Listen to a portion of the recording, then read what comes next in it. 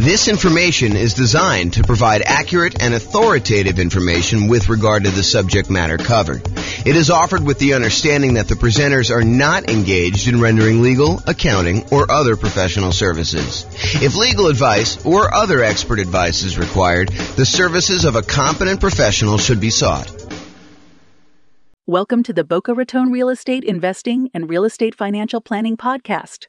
Learn all about investing in real estate in Boca Raton, Florida, with a combination of real estate financial planning and modeling with numbers specific to Boca Raton, plus syndicated, more generalized recordings of live and pre-recorded real estate investing classes, not all of them specific to Boca Raton.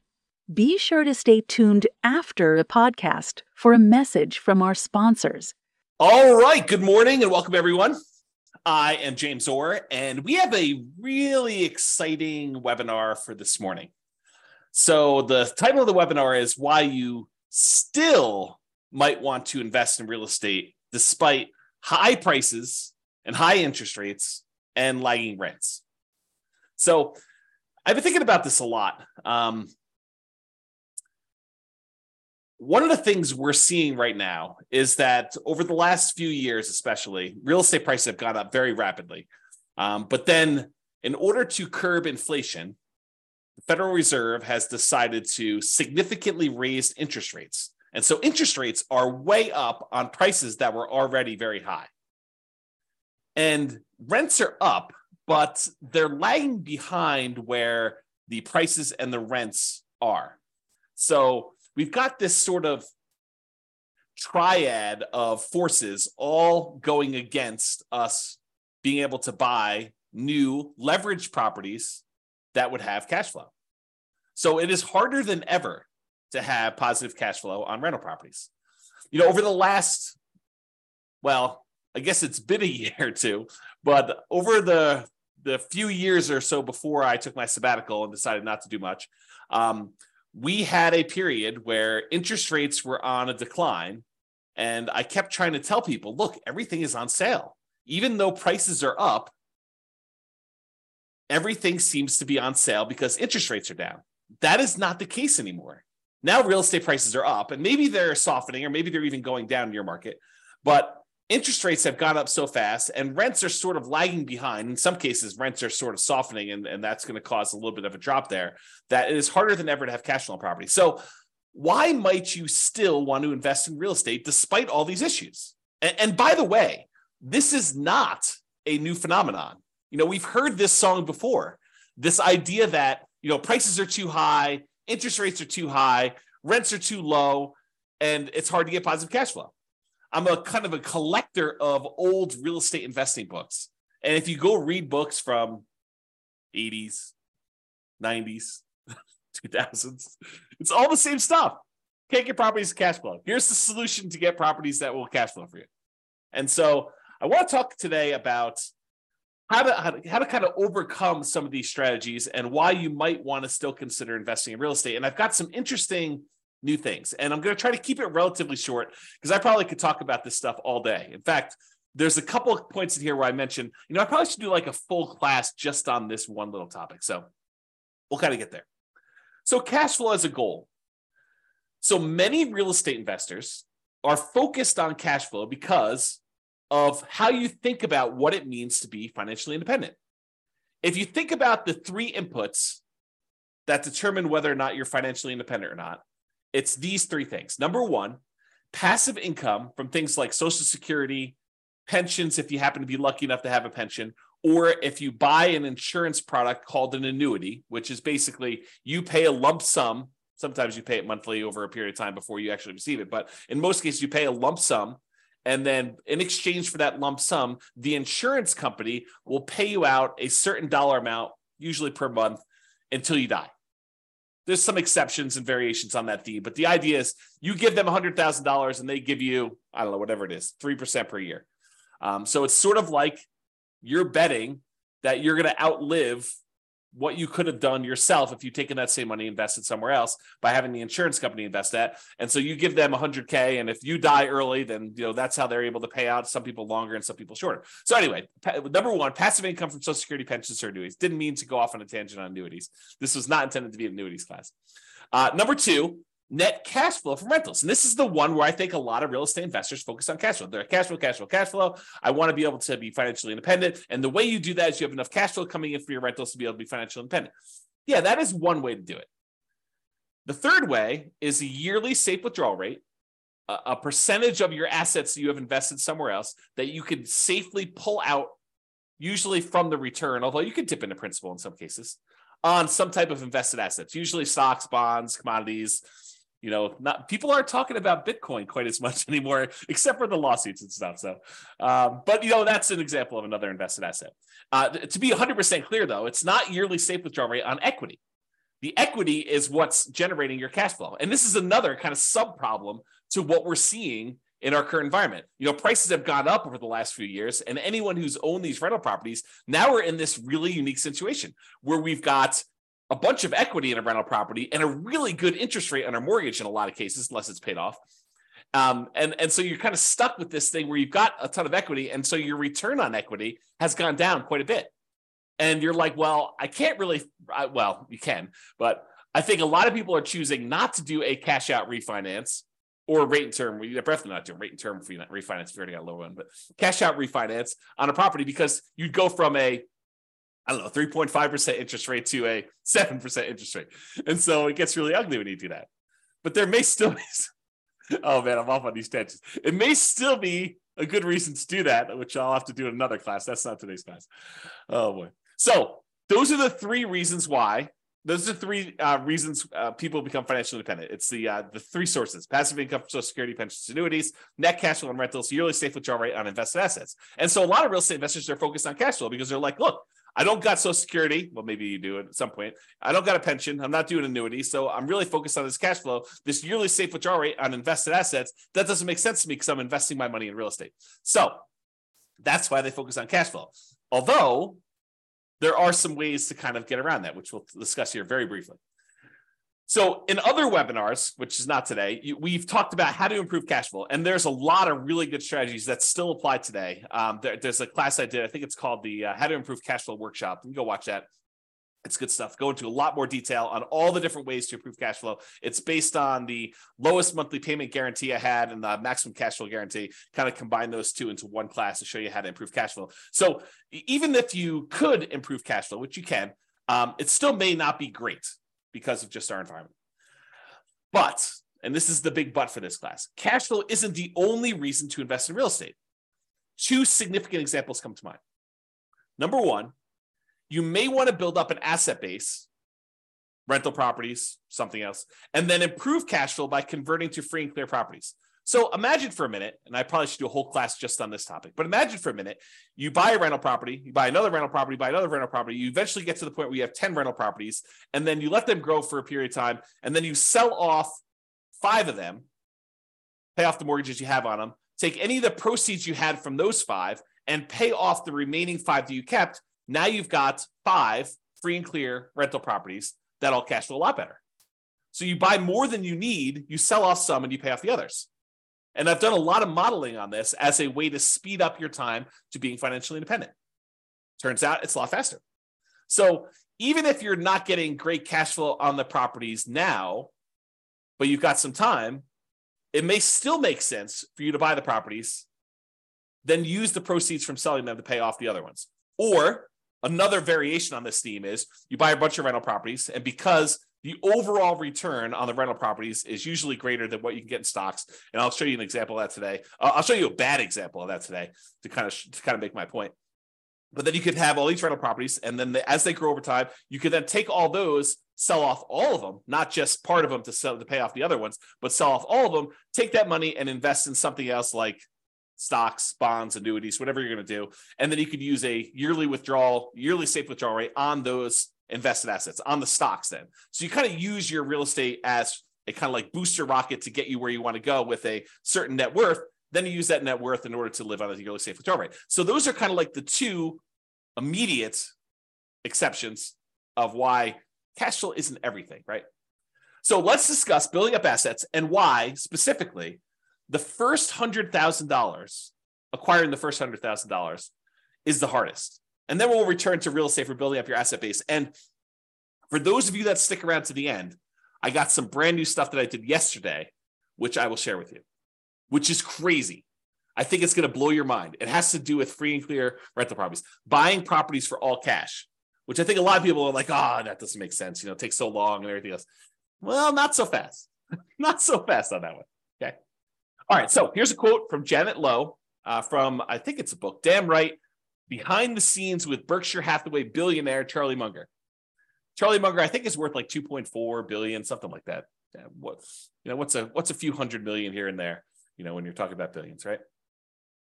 So here's a quote about Charlie. He's a billionaire. He's Warren Buffett's partner. They do a lot of investing, bounce ideas off each other. Really fascinating dude, super smart dude. So this is what Janet Lowe has to say about Warren Buffett, about Charlie Munger. Charlie Munger has said that accumulating the first 100,000 from a standing start with no seed money is the most difficult part of building wealth. Wow, a billionaire who is focused on investing for pretty much all his life says the first 100,000 is the most difficult. I'm continuing with the quote. Making the first million was the next big hurdle. So once you get to 100K, then your next goal is, hey, how do I get to this first million? Continue with the quote. To do that, a person must consistently underspend his income. Getting wealthy, he explains, is like rolling a snowball. It helps to start at the top of a long hill, start early, and try to roll that snowball for a very long time. So not practical advice. I mean, really good advice, but not practical in the sense that, how do you do it? So let's continue on. So here's an actual quote from Charlie about the same concept. He says, quote, the first 100,000 is a bitch, but you got to do it. I don't care what you have to do. If it means walking everywhere and not eating anything that wasn't purchased with a coupon, find a way to get your hands on $100,000. After that, you can ease off the gas a little bit. So again, not super practical yet, which we'll get to, but still super interesting. All right. So here is a chart showing how long it takes to save up for your first $100,000. And I've assumed a couple things with this. Now I'll go over my assumptions. I think it's important. The first thing is I assumed you're saving $10,000 a year. And, to kind of use Charlie Munger's quote, you got to do whatever you have to do in order to save up that first 100K. And if it means scrimping and saving and, eating ramen noodles, doing whatever you have to do, got to do that. So I've assumed you're saving $10,000 per year, and I've assumed you're getting 7% interest on your money. So you're investing in stocks or something like that, and you're able to get 7%, which I don't think is like incredibly difficult over a long period of time. In any given month, it's hard to hit that number, but over a long period of time, I think 7% seems really reasonable. I've also assumed that you don't save this monthly. Basically, at the end of the year, you save up 10K and you invest that. So you'll notice there's no interest earned on the money in the first year. Basically, you deposit 10K and you have $10,000 at the end of year one.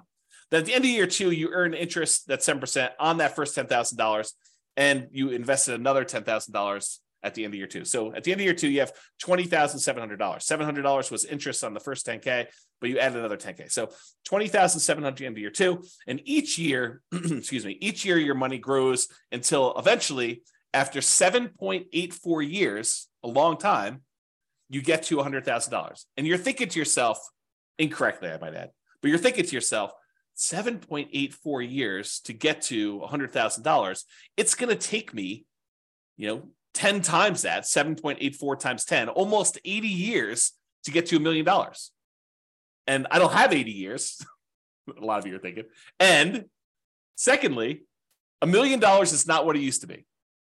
And so I think I need more than $1 million. And so you've got some challenges. You're like, it's going to take me 80 years to do this. Well, maybe it won't take you 80 years. Let's take a look.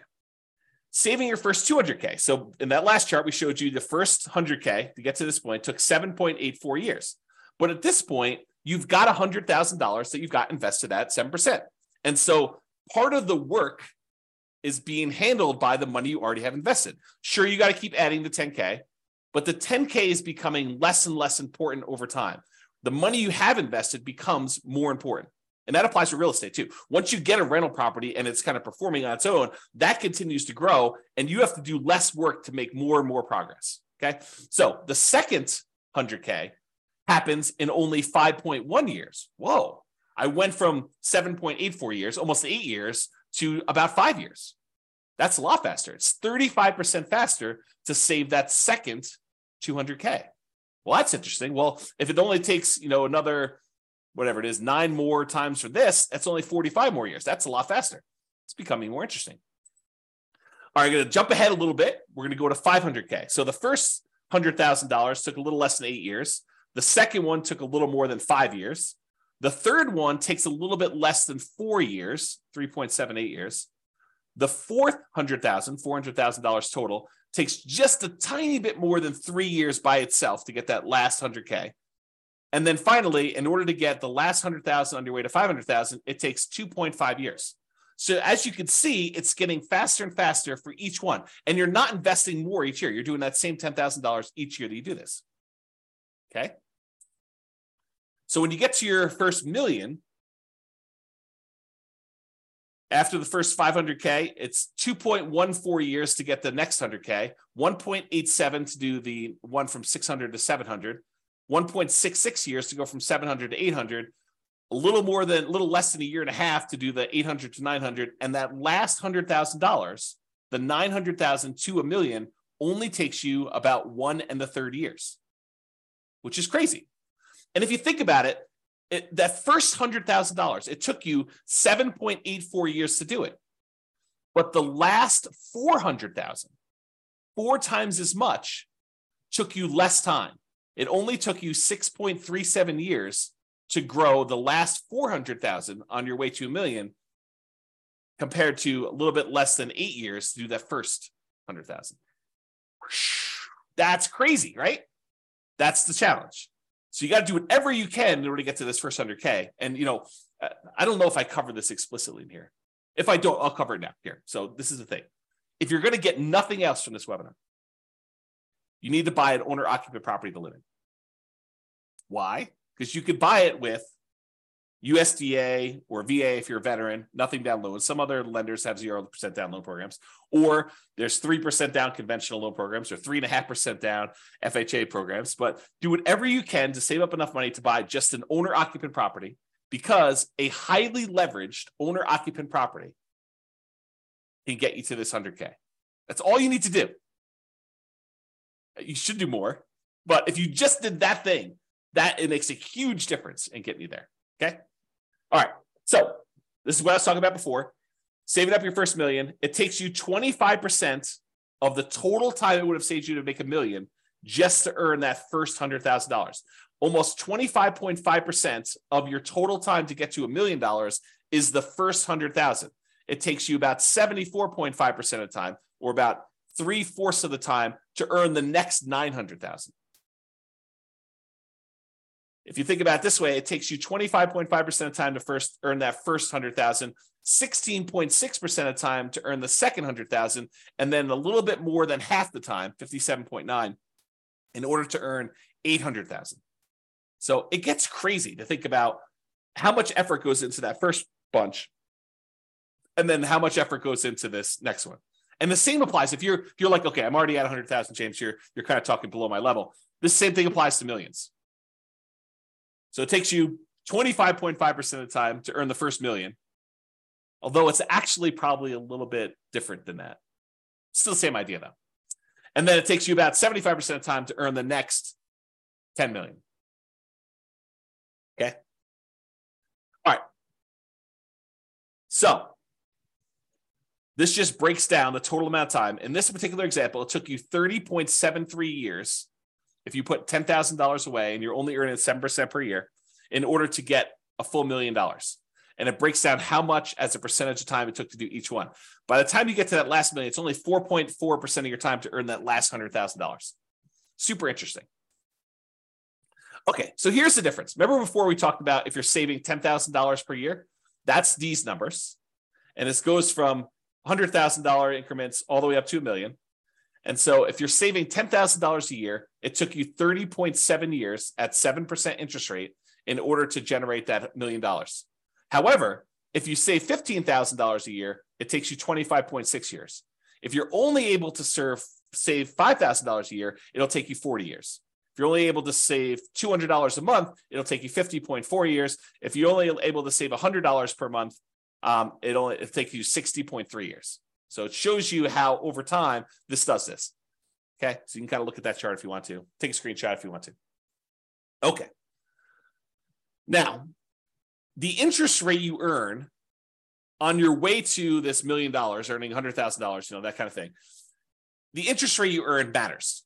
So if you're only earning 1% on your money, not 7%, it takes you a lot longer to build up to that $1 million, which is right here. Okay.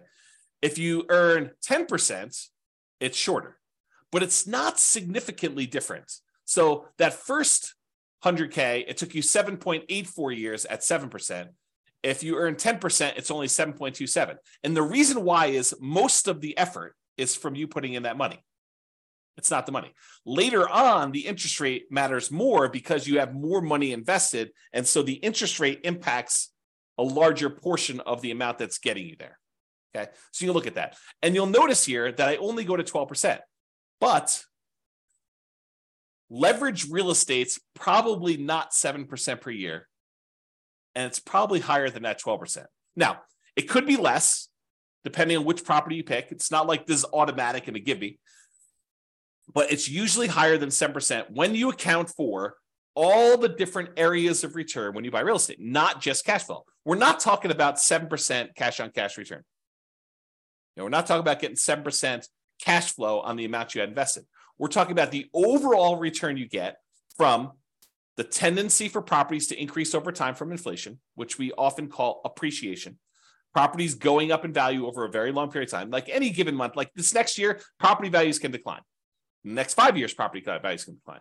But over a very long period of time, typically what happens to property values is they go up with inflation. It costs more to build the properties. It costs more in labor to build the properties. And so what tends to happen is property values overall as a whole tend to go up with inflation over time. Okay. Sometimes a little faster, sometimes a little slower. Sometimes they have significant uptrends over like the last few years. Sometimes they have significant downtrends like we did in 2008, 2009, that kind of period. Okay. But overall, long period of time, properties tend to appreciate over time. So that's one area. Cash flow, which we talked about, which, right now might actually even be negative. Depending on what market you're in, you might actually see negative cash flow. If you put down 5%, put down 20% in a property, the more you put down, the more likely you are to have positive cash flow on a property. If you bought a property free and clear without a mortgage at all, you're very likely to have positive cash flow on that rental property. If you put down more, if you put down less, you're more and more likely to have negative cash flow. Plus the return you get from paying down the loan on the property. Part of the monthly payment you make on a normal amortizing loan, 15-year loan, 30-year loan, 40-year loan, any of those amortizing loans that pay themselves off over a certain period of time, like a 15-year loan pays itself off over 15 years, 30-year loan pays itself off over 30 years. But I actually have a typo here. I need to make a correction. It says department pay down instead of debt pay down. Make a note. So debt pay down, the return you get from paying down a loan, that little amount of money in the beginning that pays down how much you owe, the principal on the loan, that increases over time. And the amount you make from that is also a return. Plus, when you have a rental property, not properties that you own, you live in, but if you have a rental property, you get a tax benefit of depreciation. And man, I got to do some whole classes on depreciation because this is a tool that becomes very important in a market like now, where we have these high prices, high interest rates, lagging rents, and we're looking for deal alchemy, where we can kind of manipulate the return quadrants in order to get properties and have them overall cash flow less. So I need to do a whole class on depreciation, bonus depreciation, accelerated depreciation, things of that nature. But anyway, I digress. Oh boy. Really, this idea of depreciation, it's tax benefits the government gives you for owning rental property. And you are required to take it. If you don't take it, they assume you did. And so there's no reason not to take it. So you have this depreciation benefit for doing that. So the overall return from appreciation, the tendency for property values to increase over time, cash flow, after all your expenses on a property, what you net, debt pay down, paying down the loan on the property, And then the tax benefits from depreciation, which I like to call cash flow from depreciation, because it shows up either in less taxes from your paycheck, or at the end of the year, you get a big chunk back. Okay, so it's cash flow from depreciation. So those areas of return on leveraged properties, it tends to be higher than 7%. So if it's higher than 7%, that could be advantageous for you. And this is especially true if you acquire an owner-occupant property, one that you live in, as a primary residence with little or nothing down. So you go buy a property with a USDA or VA loan, you get nothing down on that, or you put a 3% down on a conventional loan, or 3.5% down on an FHA loan, or 5% down on a conventional loan, and you're able to buy a property that is highly leveraged. The returns from appreciation, debt pay down, depreciation, if you convert it to a rental after a period of time, those are all usually really, really good. The cash flow may be ugly because you got very little into the deal. And so you're looking at the overall return. And if you convert that property after living there for a year or two or whatever it is, and you convert that property to a rental property, what we normally call the nomad real estate investing strategy. You buy a property with little or nothing down, you live there for at least a year, and you convert it to a rental. If you kind of do that strategy, that could be very effective. Even in today's market, even with really, really negative cash flow. Because you got to look at, what's my alternative? I did a class once, it was called, Is Nomad Dead? We had seen this big run up in prices, and everyone thought, there are no deals. I can't get the deals I was getting, 4 years ago, and how bad the real estate market was and everything. I was like, okay, let's do a whole class and see if Nomad is dead. And so I did a whole bunch of analysis, and I'll give you the 30-second version of this 2-hour class, because there's a lot of detail in the class, but here's the 30-second version. You calculate out whatever the return it is that you can get on the property that's sitting right in front of you. You find the best deal that you can in the marketplace right now. What's the best I could do? And you look at the return that you would get on that particular property. And you say, okay, it's whatever it is, 22%. Okay, it's 22% per year.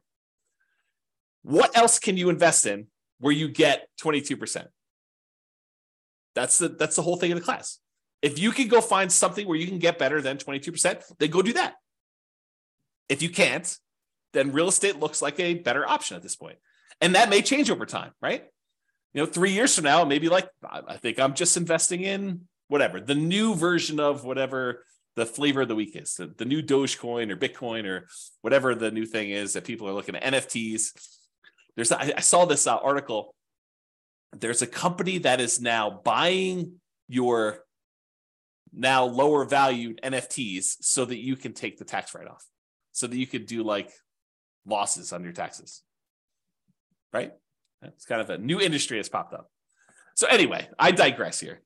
The point is this idea that you look at an investment and you see the return that you can get on it, and you decide, is this for me? Yes or no? Right now it is, or right now it isn't. And you can go do that. And I'm going to give you the little bonus at the end is, if you're distressed, if you're all worked up, you're all anxious, you feel that tightness in your chest because you're thinking to yourself, the market, the interest rates are high, prices are high, rents are, where they are, they're a little lagging behind. This is where all that is. And you're thinking to yourself, I've missed the boat. I got to get another property. I got to be all constantly leveraged and constantly up there. I'm going to show you at least one slide. I need to do probably a whole class on this, maybe several, but I'm going to show you that breathe, relax. Even if you have to save up your money for another year or two and wait, it's not the end of the world. Chill out. But if you're like, hey, look, there's an investment in front of me, it makes sense to me, I'm going to do it, that sounds good. And you still might want to do that because of what I'm about to show you. Okay. So this is what I would consider a particularly bad property, right? It's I'll jump right to the bad spot. It's negative $8,000 a year in cash flow. Now you are buying it with 5% down, so you got very little money in the deal, but it's ugly. I mean, who wants to put out, whatever it is, almost $700 a month in negative cash flow? But as an aside, if you were going to save $10,000 a year in order to get that first 100K and kind of build on that, if saving that is really paying negative cash flow to kind of invest over time in order to own this rental property, that's not the end of the world either. If you think about it this way, I'll kind of go off on a tangent on this. If you had put enough down, this thing would have positive cash flow. But you chose to put a little down, and now you're choosing to take some money each month and paying the negative cash flow. Really, you're just paying the mortgage payment. You're not getting enough in to do it, so you have to supplement it. But you're paying that negative cash flow over time. It's sort of like you're able to make an investment in this rental property over time. You are investing a little bit of money each month in the form of negative cash flow as additional down payment that you didn't make elsewhere. Right? I mean, isn't that what you're doing?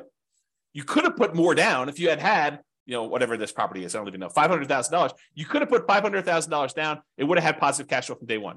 Could have put probably $250,000 down, had 50% mortgage on the property, and it probably would have positive cash flow.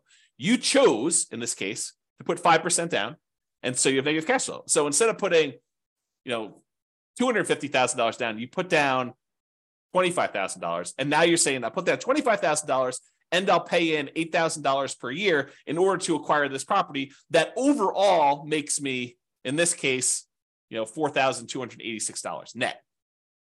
So $8,000 from appreciation and change, almost $3,000 in debt pay down, and about $1,200 in tax benefits. So overall, it brings in, almost $4,300. Okay, so that's the dollars now. So this property does that. Now, if we look at how much you invested and the return you got in that investment, the appreciation is a 50% return on your initial down payment. So from appreciation, for the property value going up, in value, you're getting a 50% return on that. Your cash flow is negative, a lot, almost negative 50%. In fact, they almost offset, right? So the amount of money you're making for appreciation is offset by the amount of cash flow you're getting on this property. In this particular example, with putting very little down on a property that I admit is a deliberate bad choice, right? And if you're in a market where this is what you can get, this is what you can get, right? And this is what you got to decide on. The debt pay down portion of the return is 17.7%. And what's interesting about the top half of this quadrant, the appreciation of the cash flow, is those are speculative, right? We really don't know if next year the property is going to go up in value or if it's going to go down. We don't know if rents are going to improve, stay the same, or go down. So the top half is sort of a little speculative. We don't really know what's going to happen. We're speculating that the market is going to continue to do well. The bottom half of the returns, those are more certain. They're less speculative. The debt pay down portion is contractually guaranteed by you and the lender. When you get a loan, you sign an agreement with the lender that says, okay, you're going to make these regular payments for the next 30 years. And if you do that, this loan is going to be paid down by that amount. It's contractual. It's not speculative. It doesn't matter how the market does. Market could do good, market could do bad. It doesn't matter. You're getting that return. So debt pay down 17.7, and the tax benefits, unless they change tax law, which it's possible that they will, very unlikely, but possible, you're going to get 7.73%.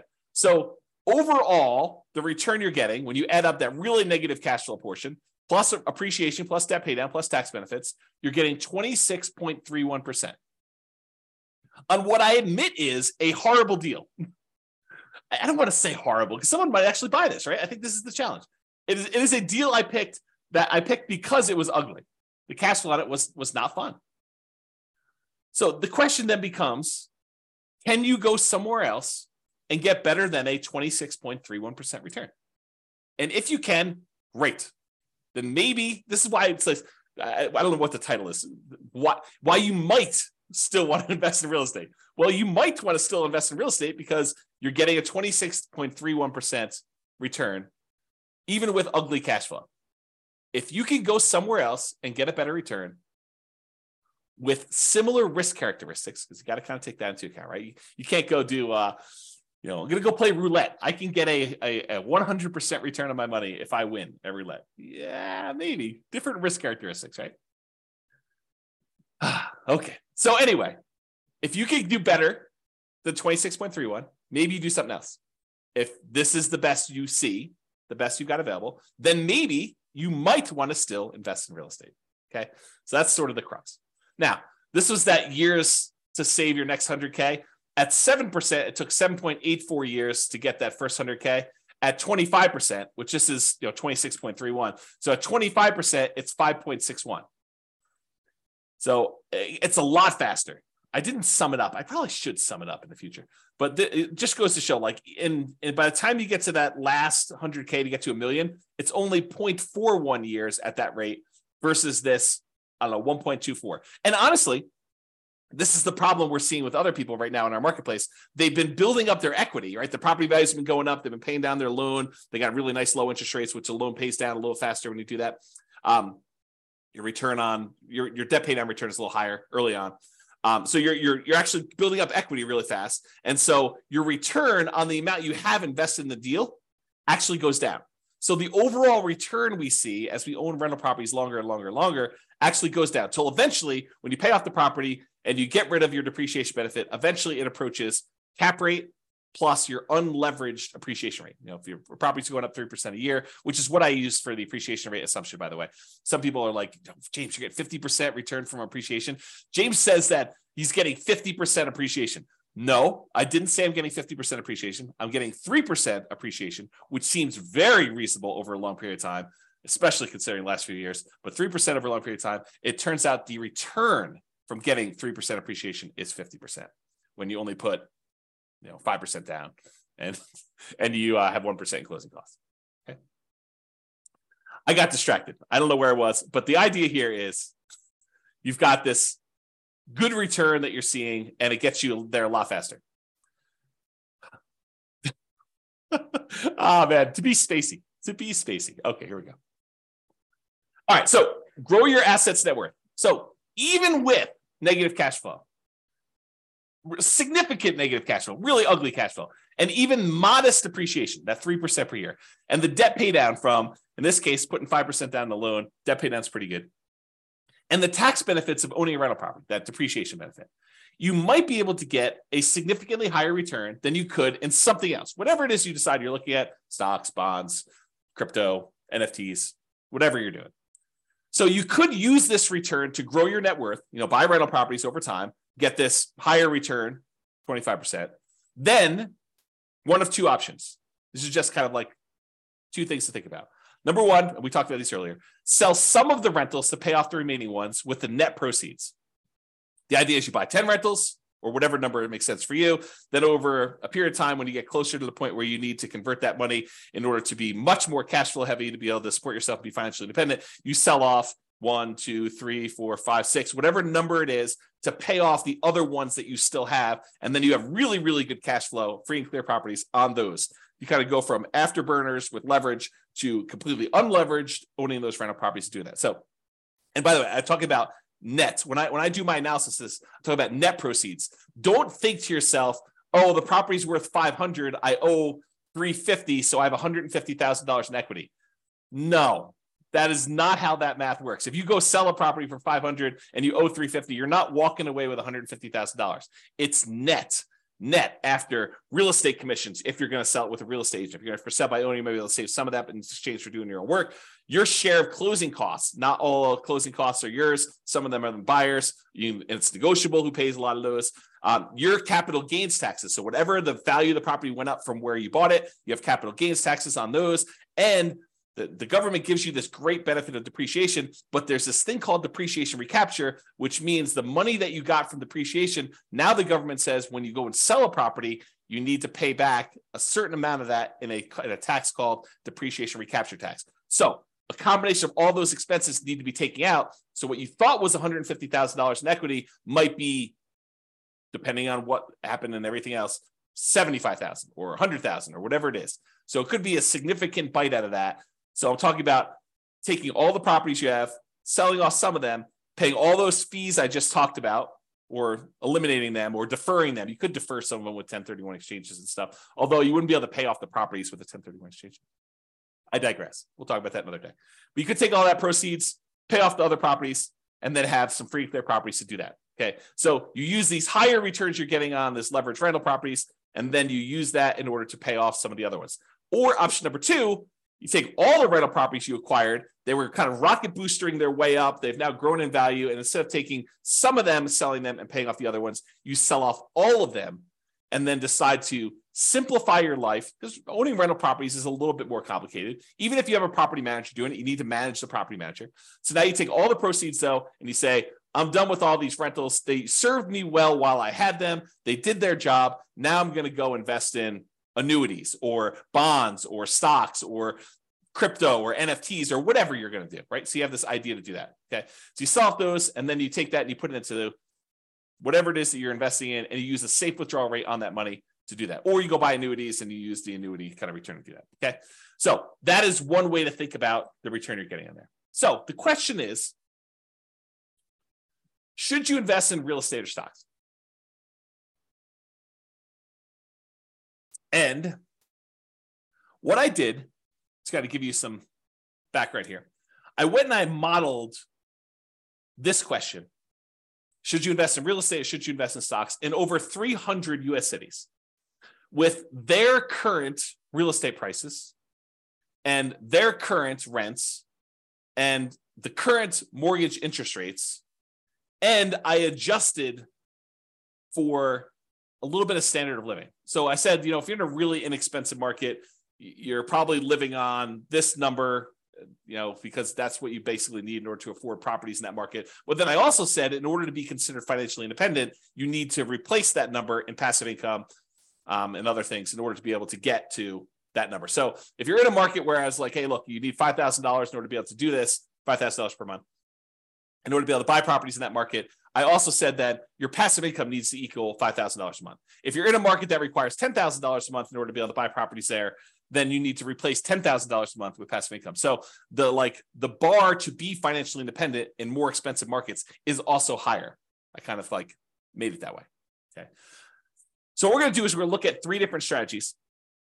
What if you did this nomad strategy where you went and you bought properties as an owner occupant, put 5% down, you have private mortgage insurance when you do that in almost all cases. There's some exceptions like VA loans, but VA loans got their own funding fee, which is essentially private mortgage insurance paid as one fee in advance. I digress. So you basically have this whole thing where you do a nomad, you're buying a property as an owner occupant, you got to live there for at least a year. It's a requirement of the lender. Then once you're done living there for a year, you can convert it to a rental. Sometimes it's more than a year in order to be able to have enough saved up to buy the next property. But you do that and you buy rental property after rental property after rental property until you get up to 10. I maxed you out of 10. And then once you're positive cash flow and any money you have invested in that kind of triggers to be financially independent, that's when you do it. So you're buying property as a nomad, doing it that way. I also modeled you doing 20% down. You're like, look, James, I'm not messing around with moving into properties and living there for a year. It sounds horrible to move 10 times. Okay, no problem. I will show you the math for doing 20% down, non-owner occupant. You don't have to move into the properties. I think I assumed that you bought a property to live in first, and then you did 20% down. Maybe I didn't. I did both, but I don't know what I did in the presentation. So I just assume you're buying 20% down, non-owner occupant properties where you're not moving in, you're just buying rentals with 20% down. And then I also did the same thing where you do 25% down. Okay. So what are the results? Well, let's look at Nomad first. When you do Nomad versus investing in only stocks, you don't buy any properties, you rent yourself and you only buy stocks. Doing Nomad at a 305 markets, doing Nomad is better in 220 of the cities. Doing stocks is only better in 31 of the cities. And in 54 cities, it didn't make any difference at all. They were basically the same. I'm going to pause for dramatic effect. Take a drink. In other words, this question of, should I do real estate? Should I invest in stocks? If you do the Nomad strategy, put 5% down, move into the property, live there for a year, convert that property to a rental and repeat the process, it is better to do that strategy than to just invest in stocks in 220 of the 305 cities. In 31 cities, it is better to have done stocks. Faster to be financially independent. This is speed to financial independence. And in 54 cities, it made no difference. And here is each dot shows you a different city. And the difference is how many months better was it? Not how many months it took, but how many months better was it? And the red dots are all the ones where it was better to do Nomad by that number of months. So, and I did it based on price of market. So I want to show you, look, in more expensive markets, is it always better to do Nomad, or less expensive markets always better to do Nomad? But so for example, right here, this dot shows you that the properties in this particular market happen to be in the $130,000 range. And it is almost 400 months or almost 500 months better to do Nomad than to invest in stocks. With this green one, $150,000 market, it was probably about, 180 months better for you to do stocks than it was to do Nomad. So a lot fewer green dots, where it's better to do stocks, a lot more red dots. And I want to point out that sometimes it's significantly better, not just like a year better, but sometimes significantly better in terms of months in order to do Nomad than to do stocks. Kind of fascinating, right? All right. What about net worth? You have a higher net worth after 40 years in 275 cities doing Nomad than doing stocks. You have a higher net worth doing stocks in only 30 cities. And there was 0 where you had no difference at all. Okay. So, there's basically 30 cities where it would have been better for you to do stocks in terms of net worth, not time to financial independence. Financial independence was one before. And so this shows you the difference in net worth. In this case, the green one's Nomad. So the ones, the higher you are away from 0, the bigger the difference in net worth is difference in net worth. And the red ones show you the ones where are stocks. And those are relatively small better. So it's like, yeah, they're better at 40 years, but not that much better. Like there's sometimes when Nomad is a lot better. And so you got to look at this. Okay. Is this helpful for anybody? You guys want to let me know? That'd be great. Because I like this stuff and I'd like to do more classes on this content if you guys are interested. So let me know in the chat box, if you could, for those that are not sleeping. Okay. Yeah, see, people love it. That's awesome. Thank you. Appreciate that. All right, 20% down. So we did Nomad before. Now we're going to compare 20% down to investing in stocks. So if you're going to do 20% down, and this time you're not moving into properties, you're just buying non-owner occupant rental properties. You're like, forget this, dealio where you're moving into properties, James, you're crazy. And no one's going to move into properties. A lot of people do, but I digress. The saying of the day is I digress, because it seems like I'm all over the place today. Okay, in that case, doing 20% down will get you to financial independence faster in 220 cities. It'll get you faster doing just stocks and not doing 20% down rentals in 28 cities. And in 57 cities, it doesn't matter. Okay. And here's how much better getting to financial independence. This is number of months better. All the red dots are, it's better to do 20% down, and it's by this number of months, the distance away from this 0 line. So the distance there. And this is the price point of the houses in that market. So on a 300,000-ish type property, it's like almost 580 months better for you to do whatever this is, 20% down than to do stocks. And here's some green ones to show you the ones where it's better to do stocks than it is to do 20% down rentals. So the overwhelming majority of the time it does this. And and this sort of reminds me, you hear people speak with authority, different real estate forums, online, at real estate investor clubs, wherever you talk to real estate investors. You hear them speak with authority. You always need to do this. It's always better to do rental properties. It's always better to do stocks. It's always better to do whatever. It's much more nuanced than you think, right? I'm showing you that. I'm showing you the data. And could my assumptions be wrong? Absolutely. No doubt. I am not infallible. I do my best to try to make sure my data is accurate. And you can drill down and look at any city, right? Like I've had, in order to be able to show you this chart, I had to do the analysis for 305 cities. Now, this is just me aggregating all the individual analysis and showing you what's going on. So this just goes to show you that you need to do your homework. And if you're in one of these cities, then maybe real estate isn't as good as investing in stocks, right? If you're in any of these cities, though, it turns out it's better. And maybe the assumptions, is it possible? This is like where I just throw everybody under the bus. Is it possible we all buy a whole bunch of real estate and 10 years from now, we have something worse than we saw in 2008 and the real estate market goes to 0? Possible? Maybe. I don't know, right? But who can predict the future? Is it possible that stock market returns from here on out are 0? Maybe. Is it possible stock market returns from here on out are 30% a year? In which case it probably crushes real estate. Is that possible? Sure. I mean, we don't know. We don't know the future. No one can predict that. But I'm showing you based on some very reasonable assumptions. So I show you all my assumptions. You can go look at it, go dig into the city and look. Anyway, I digress. That is the saying of the day.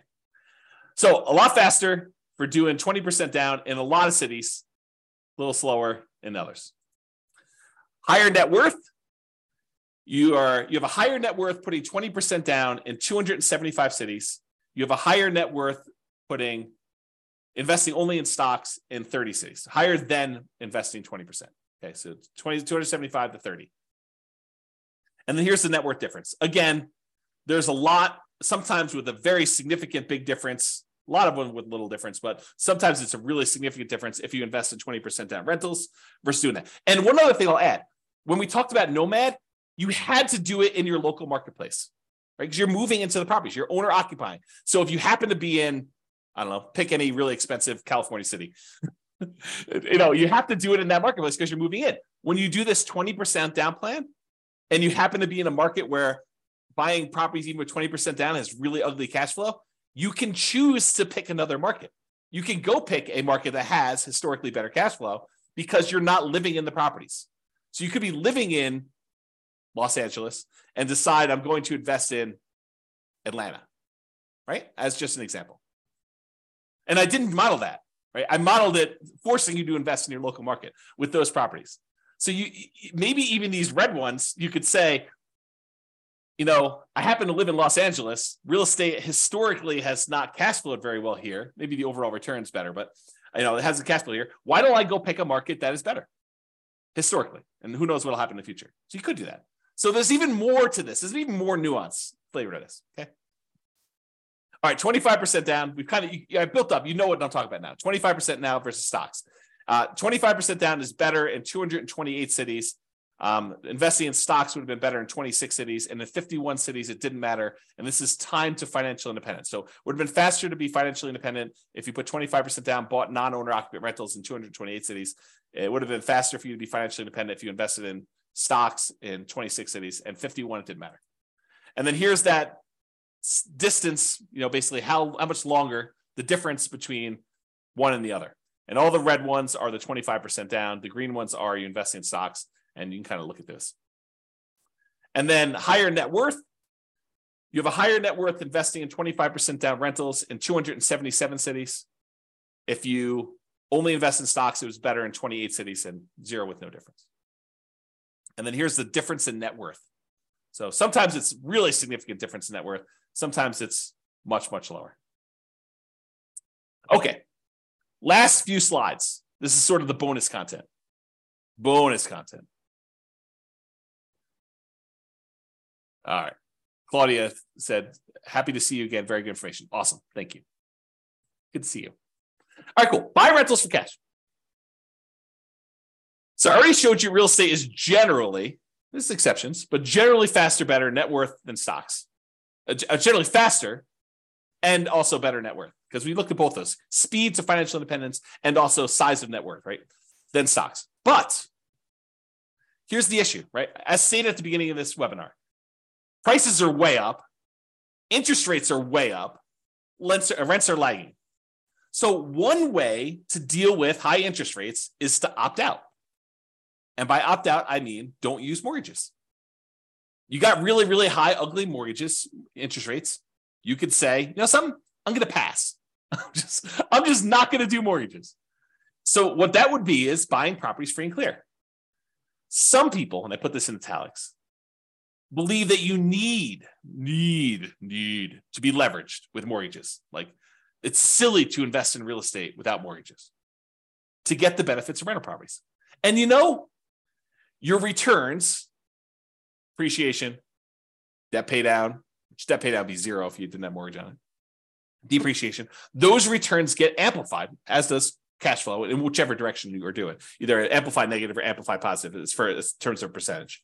But they get amplified when you're leveraged. And so you could see their case. I'd rather earn whatever it is, 30, 40% of my money. But sometimes real estate is just a better return, even unleveraged. You get depreciation, you get unleveraged cash flow, and you get appreciation, unleveraged. And the combination of what your cap rate is, which is basically your cash flow if you own a free and clear property, what your cap rate is, plus your appreciation, plus that tax benefit, is better than what you'd get investing in stocks. And in those cases, maybe it still makes sense to invest in real estate. So I probably need to do an entire class on this, but just a little bonus for you. So this is sort of the framework for which scenarios we need to run. So we need to do a scenario where you do buy an owner occupant property to live in, and one where you say, I'm going to forego buying an owner occupant property to live in, and I just rent myself. So you've got two different groups. And then in each one of those, you need to decide how you're going to invest, whether you're going to do the nomad strategy and keep buying owner occupant properties and converting them to rentals, or if you're going to do, which I guess doesn't apply if you're renting, but that's the exception. You're going to do nomad, you're going to do that. Or if you're going to buy an owner-occupant property or not buy an owner-occupant property and buy 20% down rentals for the rest of the time, or 25% down rentals for the rest of the time, or pay all cash and not get any mortgages at all and just buy investment properties without mortgages at all, okay? So those are sort of like the options, right? You either buy an owner-occupant or you rent, and then whether you're going to do nomad or 20% down to acquire the rentals or 25% down, or you're going to pay all cash. So that's sort of the framework. I'm not covering all of these in this class, okay? I did I think a couple slides. Oops. Okay. So what I'm going to talk about now is I'm just going to do this is much less detail than I did in the previous ones. And I probably need to do like full classes on this. So here it is though. Nomad versus owner-occupant, so buy an owner-occupant property, then do 9 all-cash rentals. So we're either going to buy an owner-occupant property, live there for a year, convert it to a rental, repeat that process until we get up to 10 rentals, or completely alternative, we're going to say we're going to buy an owner-occupant property 5% down, then we're going to save up our money until we have enough to buy a property free and clear without a mortgage at all. And once we get that property, then we're going to save up and buy another property, but the property we bought has really good cash flow because we don't have a mortgage on it, okay? So in the baseline nomad model, where we just did nomad, 70 of them in 70 of the cities never quite achieved financial independence. They may have been really close. They may have been at like 90% of the way there to do it, but they never achieved financial independence in 60 years. So I set the timer. I said, look, we're going to model this for 60 years in the future. So it's possible 61 years they actually achieve financial independence. I didn't go out past 60, so I don't know. But at the point where that happened, 70 of these cities did not quite achieve financial independence. They may have been really close. They may have been really far away. We have to go look at that individually to see that. But in that case, 70 of them did it. However, if you did that, you buy an owner-occupant property, then you go and save up and buy 9 free and clear properties without mortgages at all. Only 39 of those never achieved financial independence. So it was more effective for you to do this, buy an owner-occupant property, then save up your money and buy a free and clear rental property in 39. It was more effective to do that. Difference between 70 never achieving financial independence versus 39. So more of them achieve financial independence by doing that strategy, which I think blows people's minds. They're like, this is crazy. You're saying that more often you see people be financially independent by doing this free and clear model versus doing highly leveraged real estate? Yep, in that particular case, that's true. Okay, there were 39 where both never achieved financial independence, regardless which scenario they did. So basically the 39 where you never achieve financial independence with this all cash thing, I'm pretty sure those are the same 39 because they probably didn't achieve financial independence when you did nomad either. Okay, moving on. When you own or occupy, then you do 9 all cash rentals. On average, it achieves financial independence almost 2 years faster. What? Say that again, James. What'd you say? I just said that if you do the model where you buy an owner-occupant property and then you save up and you buy free and clear rentals, that on average, when the average of all 305 cities, on average, it's 2 years faster, 24 months faster for you to do that to be financially independent than to do the nomad baseline. 2 years faster to actually do free and clear? Yeah. Now, there are some where free and clear is where the nomad's faster. And there's some where the free and clear is faster. But on average, it's 2 years faster. Craziness. On median's the middlemost number, it's 35 months faster, almost 3 years faster. That's the middlemost number. Now, there is a lot more to this story. There's no way I could do this justice in just this one class. I'll do more classes on this in the future, provided you tell me you want them. If you say, James, this sucks. I don't want to do any more of these. But if you tell me, look, this is super interesting, I do want more of this, then let me know, and I will plan on doing more classes. I could do a deep dive just into this one scenario, talk about the assumptions, talk about kind of outliers, how this works. We can look at different cities. Okay. So yeah, Nick's like, yeah, please. That's awesome. All right. So here's the chart for this one. So achieving financial independence, it's faster to do the owner occupy than do 9 all cash rentals in 177 cities. In 86 cities, it's still faster to do nomad. In 42 cities, it doesn't matter. Interesting. All right. Same idea, except now I'm looking at 20% down or 25% down versus doing one owner occupant, all cash for 9 rentals. So in this one, I put 20% down, doing that non-owner occupant thing versus doing the owner occupant, then buying all cash. So make sure you guys are clear on what I'm saying here. In one model, we are just buying 20% down rental properties. And we did one owner occupant nomad to start with. So we bought a property owner occupant. Then from then on, we put 20% down and bought rental properties. In this other one, we bought an owner occupant property and then we saved up money and we bought properties all cash, free and clear. In 169 cities, it was better to do the all cash model. Versus in 93 cities, it was better to save 20% down to buy the rentals. And in 43 cities, it didn't matter. And this is in time to be financially independent. For the 25% down, with 25% down in 164 cities, it was better to do free and clear, to pay all cash for properties. It was better to do 25% down in 96 cities, and it made no difference at all in 45 cities. Craziness. All right. Look at that, just on time. Any final questions? Was that helpful for you guys? Did it sort of answer your question as, why might I still want to invest in real estate despite high prices, high interest rates, lagging rents? That was the intent.